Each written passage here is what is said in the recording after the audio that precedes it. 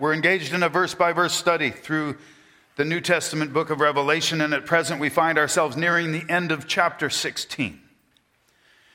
Revelation describes a series of visions given to the Apostle John by Jesus, and John records what he sees and hears and presents it for us here in the form of a letter to the churches.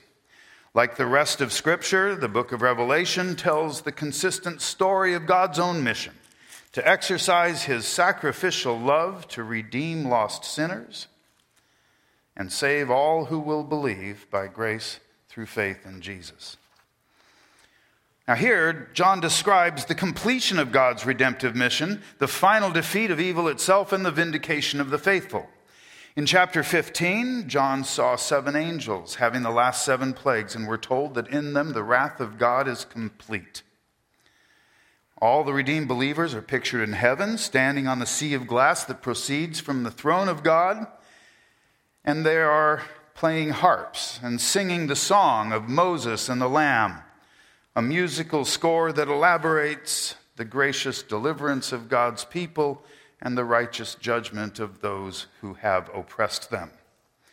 In chapter 16, the 7 angels begin to unleash the wrath of God upon those who remain on the earth.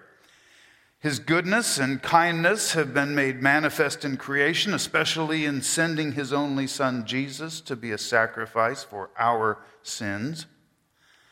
But as part of his plan to redeem us and the rest of creation, God's judgment on the forces of sin and death is a necessary and inevitable consequence. Now, as we've observed previously, much of this story here in Revelation is revealed in symbolic images, and the timeline of the events described is not particularly chronological or consistent. That said, it feels at this point in our study as though there's a definite trend toward increased urgency, as violent and deadly tribulation initially begins with only a fraction of the earth, but now celestial bowls filled with the wrath of God are poured out on all the earth. Thus, as God turns up the heat on those who defy him, he does so in a distinctly incremental fashion that seems intended to draw lost people to repentance and salvation. The first bowl produced a foul and loathsome sore on all those who had the mark of the beast and worshipped his image. As we've observed before, God does not simply kill them. Instead, he allows them to be tormented in a way that may press them to repent even now. The second angel poured out his bowl on the sea, and it turned to blood, and every last sea creature died. Yet while the sea is devastated beyond imagination, guilty, rebellious people are once more given cause to repent. John then watched as the third angel poured out his bowl on the rivers and springs of water, and they became blood. Then the fourth bowl was poured out on the sun, and men were scorched with great heat. So it is once again that the pressure incrementally builds for those who remain. Yet they blasphemed the name of God who has power over these plagues, and they did not repent and give him glory. Before the angels are even finished with their bowls, John witnesses an interlude where God's character is affirmed as fully righteous because he has judged these things. But sinful, selfish men curse God anyway and refuse to turn from their evil ways. And in their torment, they get what they deserve, because by taking the mark of the beast and worshiping his image, they have shed the blood of the saints and prophets. Now we see that God's justice is as fair as it is ironic, since those who have shed the blood of the saints and prophets will now be given blood to drink, and those who have burned martyrs at the stake will themselves be scorched. We see that God's judgments are both true and righteous. He is neither arbitrary nor capricious, but rather abundant in mercy. Indeed, we might expect the wicked to be slain without pity, the same way they killed the saints. But there is a curious restraint in the justice of God, for even now, the incremental, methodical nature of these plagues suggests that something more than wrath is intended. Even if the effort is ultimately futile, it seems that these bowls of misery poured out one after the other are still designed to urge lost souls to come to saving faith. As we drew to a close last time, the fifth angel poured out his bowl on the throne of the beast, and his kingdom became full of darkness, and they gnawed their tongues because of the pain. Like the darkness that engulfed Egypt before the Exodus, this is a far cry from outright destruction of the kingdom. So once again, we see evidence of God's mercy. Once again, it seems as though God is applying pressure on these people to reconsider their loyalties. There's no reason to think there's any question in the minds of these people about who's responsible for these plagues. They seem to have rightly identified God as the source of these things, and yet they fail to see the connection between their sin and God's response. They willingly took the mark of the beast and worshiped his image.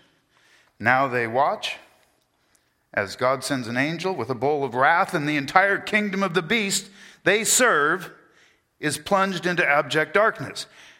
Now you would think the conclusion would be obvious. Even the beast's own power and his throne and great authority are no match for the sovereign will of the Almighty God. As with the plague of darkness brought down on ancient Egypt, the darkness here is intense, described in Exodus 10, verse 21, as a darkness which may even be felt.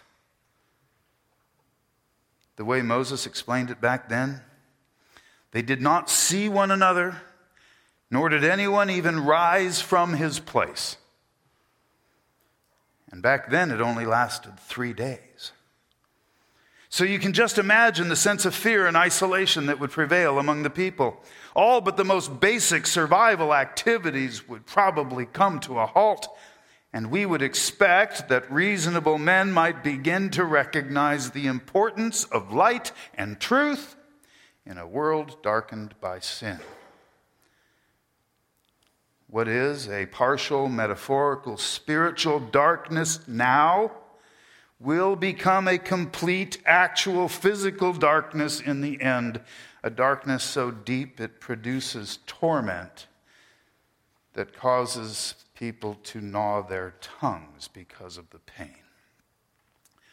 Of course, as we pointed out last time, darkness doesn't by itself usually cause pain, and yet this is what we're told. So perhaps this bowl contains an allusion to the final judgment of unrepentant souls who will find themselves in an outer darkness where there is weeping and gnashing of teeth. Experts point out, after all, that both expressions, gnashing of teeth and gnawing of their tongues, are virtual synonyms for the agony of intense suffering.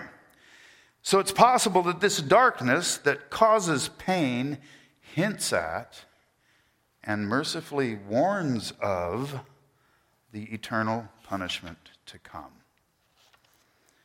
Nevertheless, even though they have suffered for their embrace of evil and have witnessed the power of God plunge the kingdom of their beast into continual darkness, it seems that the darkness in their hearts is every bit as unrelenting.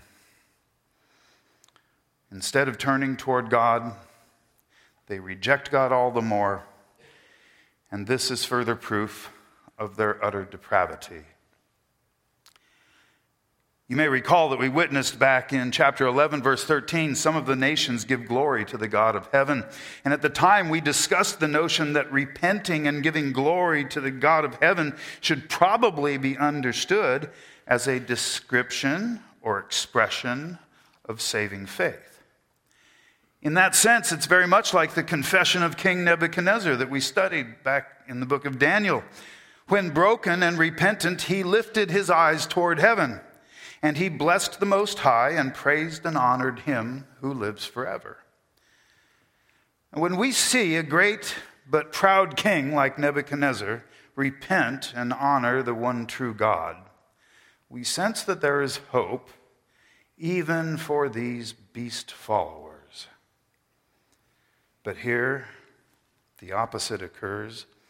as they blasphemed the God of heaven because of their pains and sores, instead of repenting of their deeds.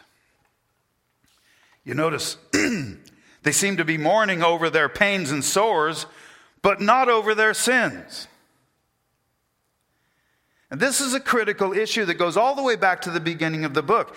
In chapter 1, verse 7, John quotes Zechariah 12:10, where speaking of the Messiah, the prophet says, "All the peoples of the earth will mourn because of him." And as we pointed out when we covered that verse, it has a double meaning.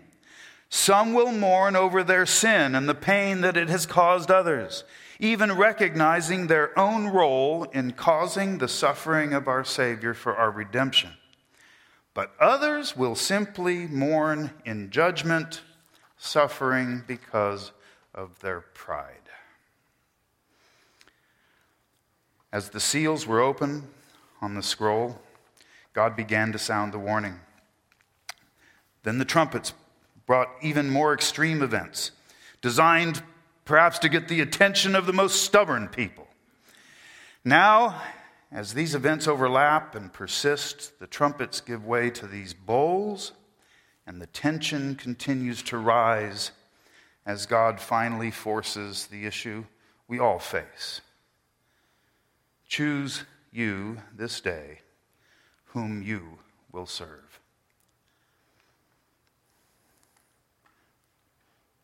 Which brings us to our material for today at Revelation chapter 16, verse 12. Then the sixth angel poured out his bowl on the great river Euphrates, and the water was dried up. Its water was dried up so that the way of the kings from the east might be prepared.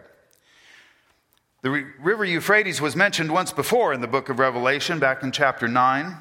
There, 4 angels who had been bound at the great river Euphrates were released, and a huge army of demonic horsemen slaughtered a third of mankind. Well, experts tell us that the Euphrates River, running for approximately 1,728 miles from northwest to southeast, has always been seen as one of the lines of demarcation between East and West, as well as the fuel for ancient rivalries between Occident and Orient. In modern times, the Euphrates has seen a dramatic drop in total discharge since the construction of the first dams began in the 1970s. The increased withdrawal of water for irrigation has impacted the downstream flow to the point where peak volume has dropped by as much as 2/3 just since 1990. However, when the sixth angel poured out his bowl on the great river, its water was dried up. Not because of irrigation or by some natural phenomenon, but miraculously, in order to prepare the way for the kings from the east. Of course, we know that this is not an entirely unprecedented event. Historically, God has intervened to alter the course or behavior of waters on a number of occasions. God parted the Red Sea, allowing Moses to lead the people away from the armies of Egypt that pursued them. Then, after the Exodus, the flow of the Jordan River was stopped, allowing Joshua to lead God's people into the promised land. In both cases, the miracle of holding back the water was quite real. And the people are specifically said to have made their crossings on dry land.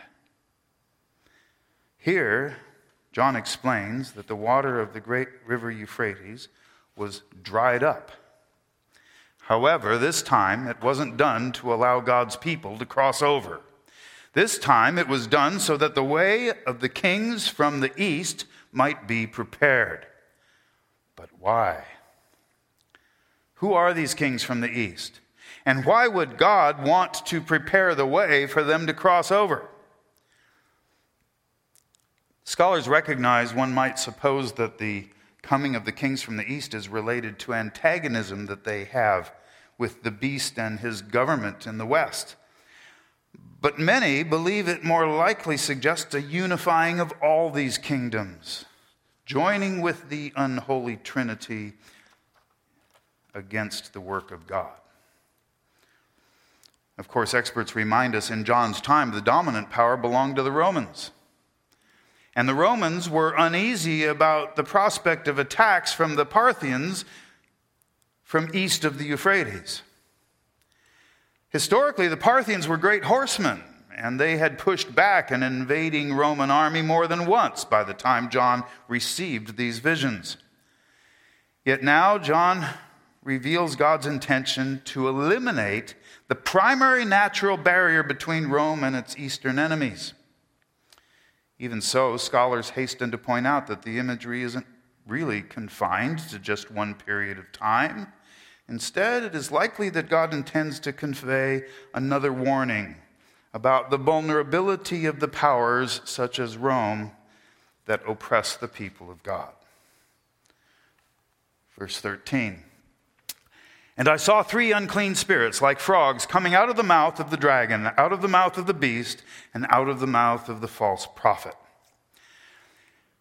Well, that's a little bit of a surprise to most of us. These days we think of frogs as cute little creatures. We even eat frogs. Well, the legs at least.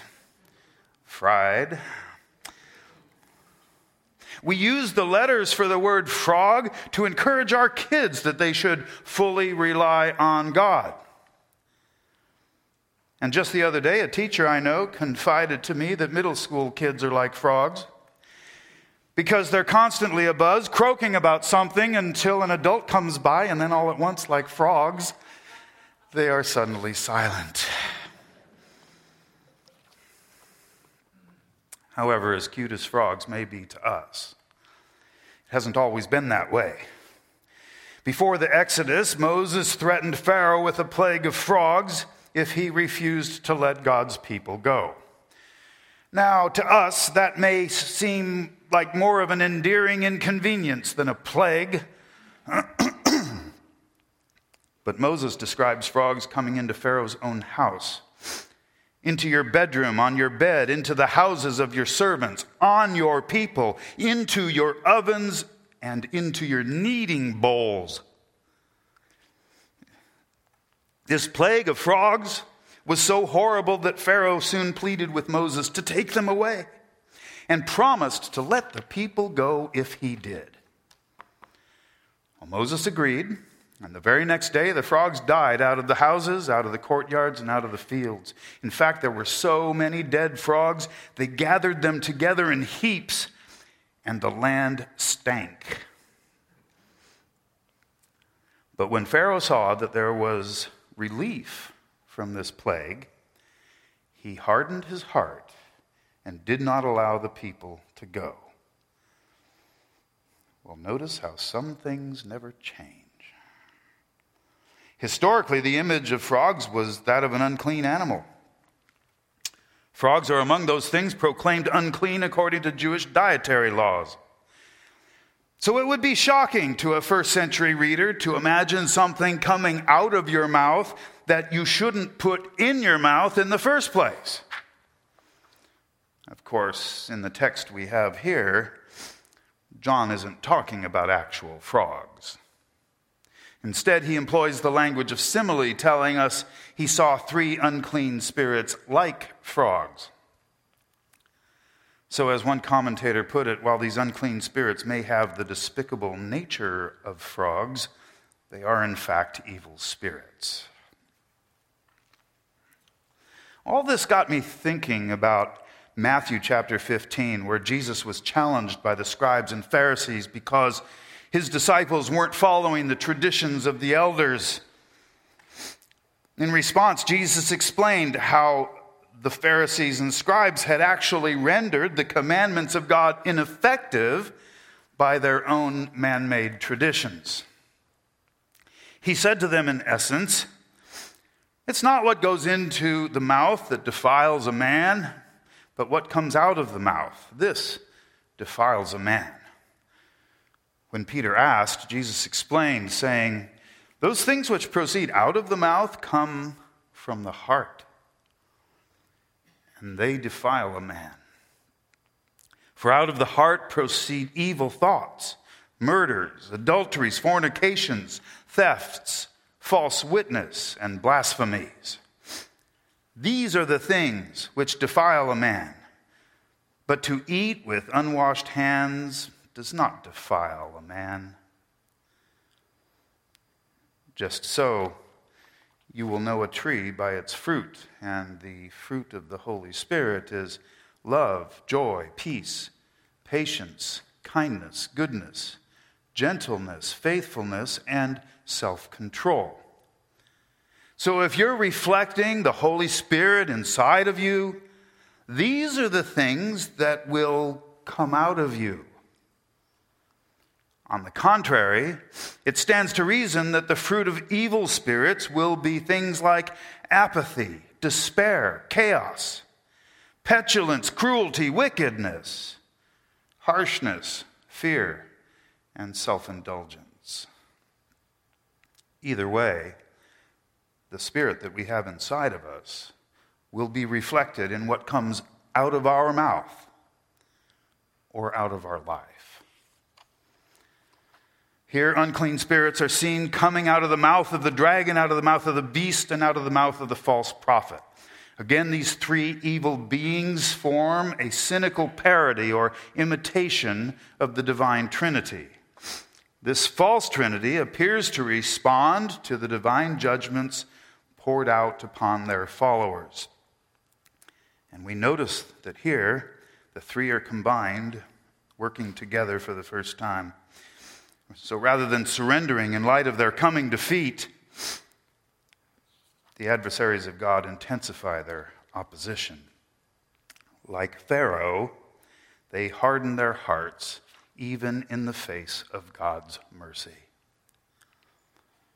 And we should pause, I think, to recognize here the obvious contrast with Christ, from whose mouth proceeds a sharp two-edged sword.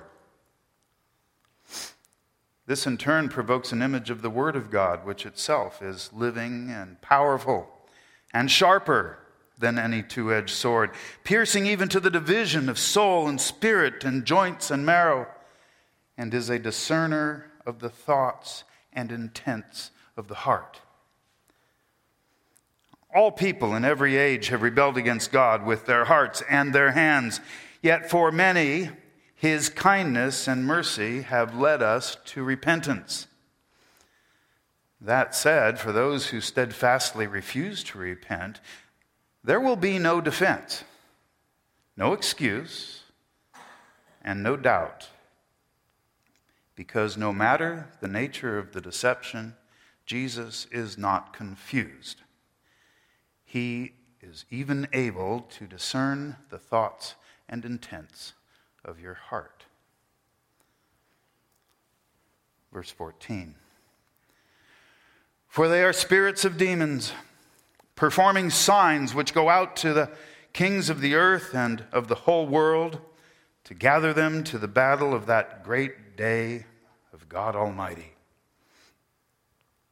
The unclean spirits, like frogs, are now described as spirits of demons.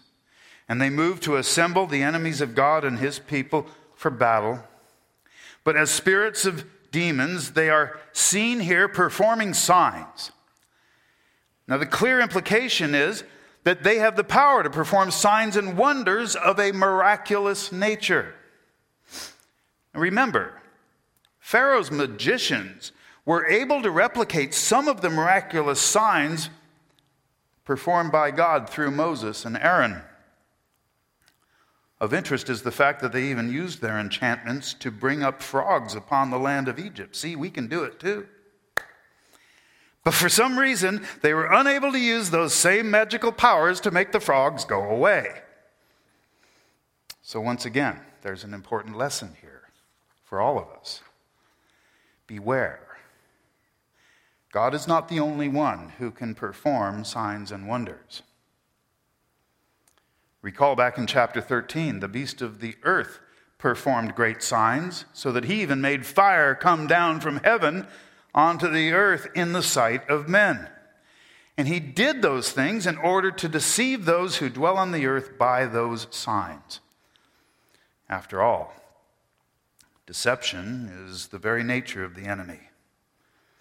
The name devil is derived from a word meaning slander, so it should come as no surprise that he uses his powers to perform great signs for the purpose of deceiving mankind and getting us to follow him to our own destruction. Of course, Jesus performed many miracles during his ministry, and there were certainly many signs and wonders associated with the developments of the early church, particularly in the book of Acts. However, those signs and wonders were always bestowed as a blessing on the people who received them, and they served as a sign that pointed to Jesus as the true Messiah. On the other hand, Jesus refused to perform miracles on demand, and even rebuked the Jews for seeking a miraculous sign. So we must be careful of such things. Jesus himself warns about this very issue, particularly in the context of the Great Tribulation and his own second coming. In Matthew 24, verse 24, Jesus says, "If anyone says to you, 'Look, there's the Christ,' or 'There,' do not believe it. For false Christs and false prophets will rise and show great signs and wonders to deceive, if possible, even the elect."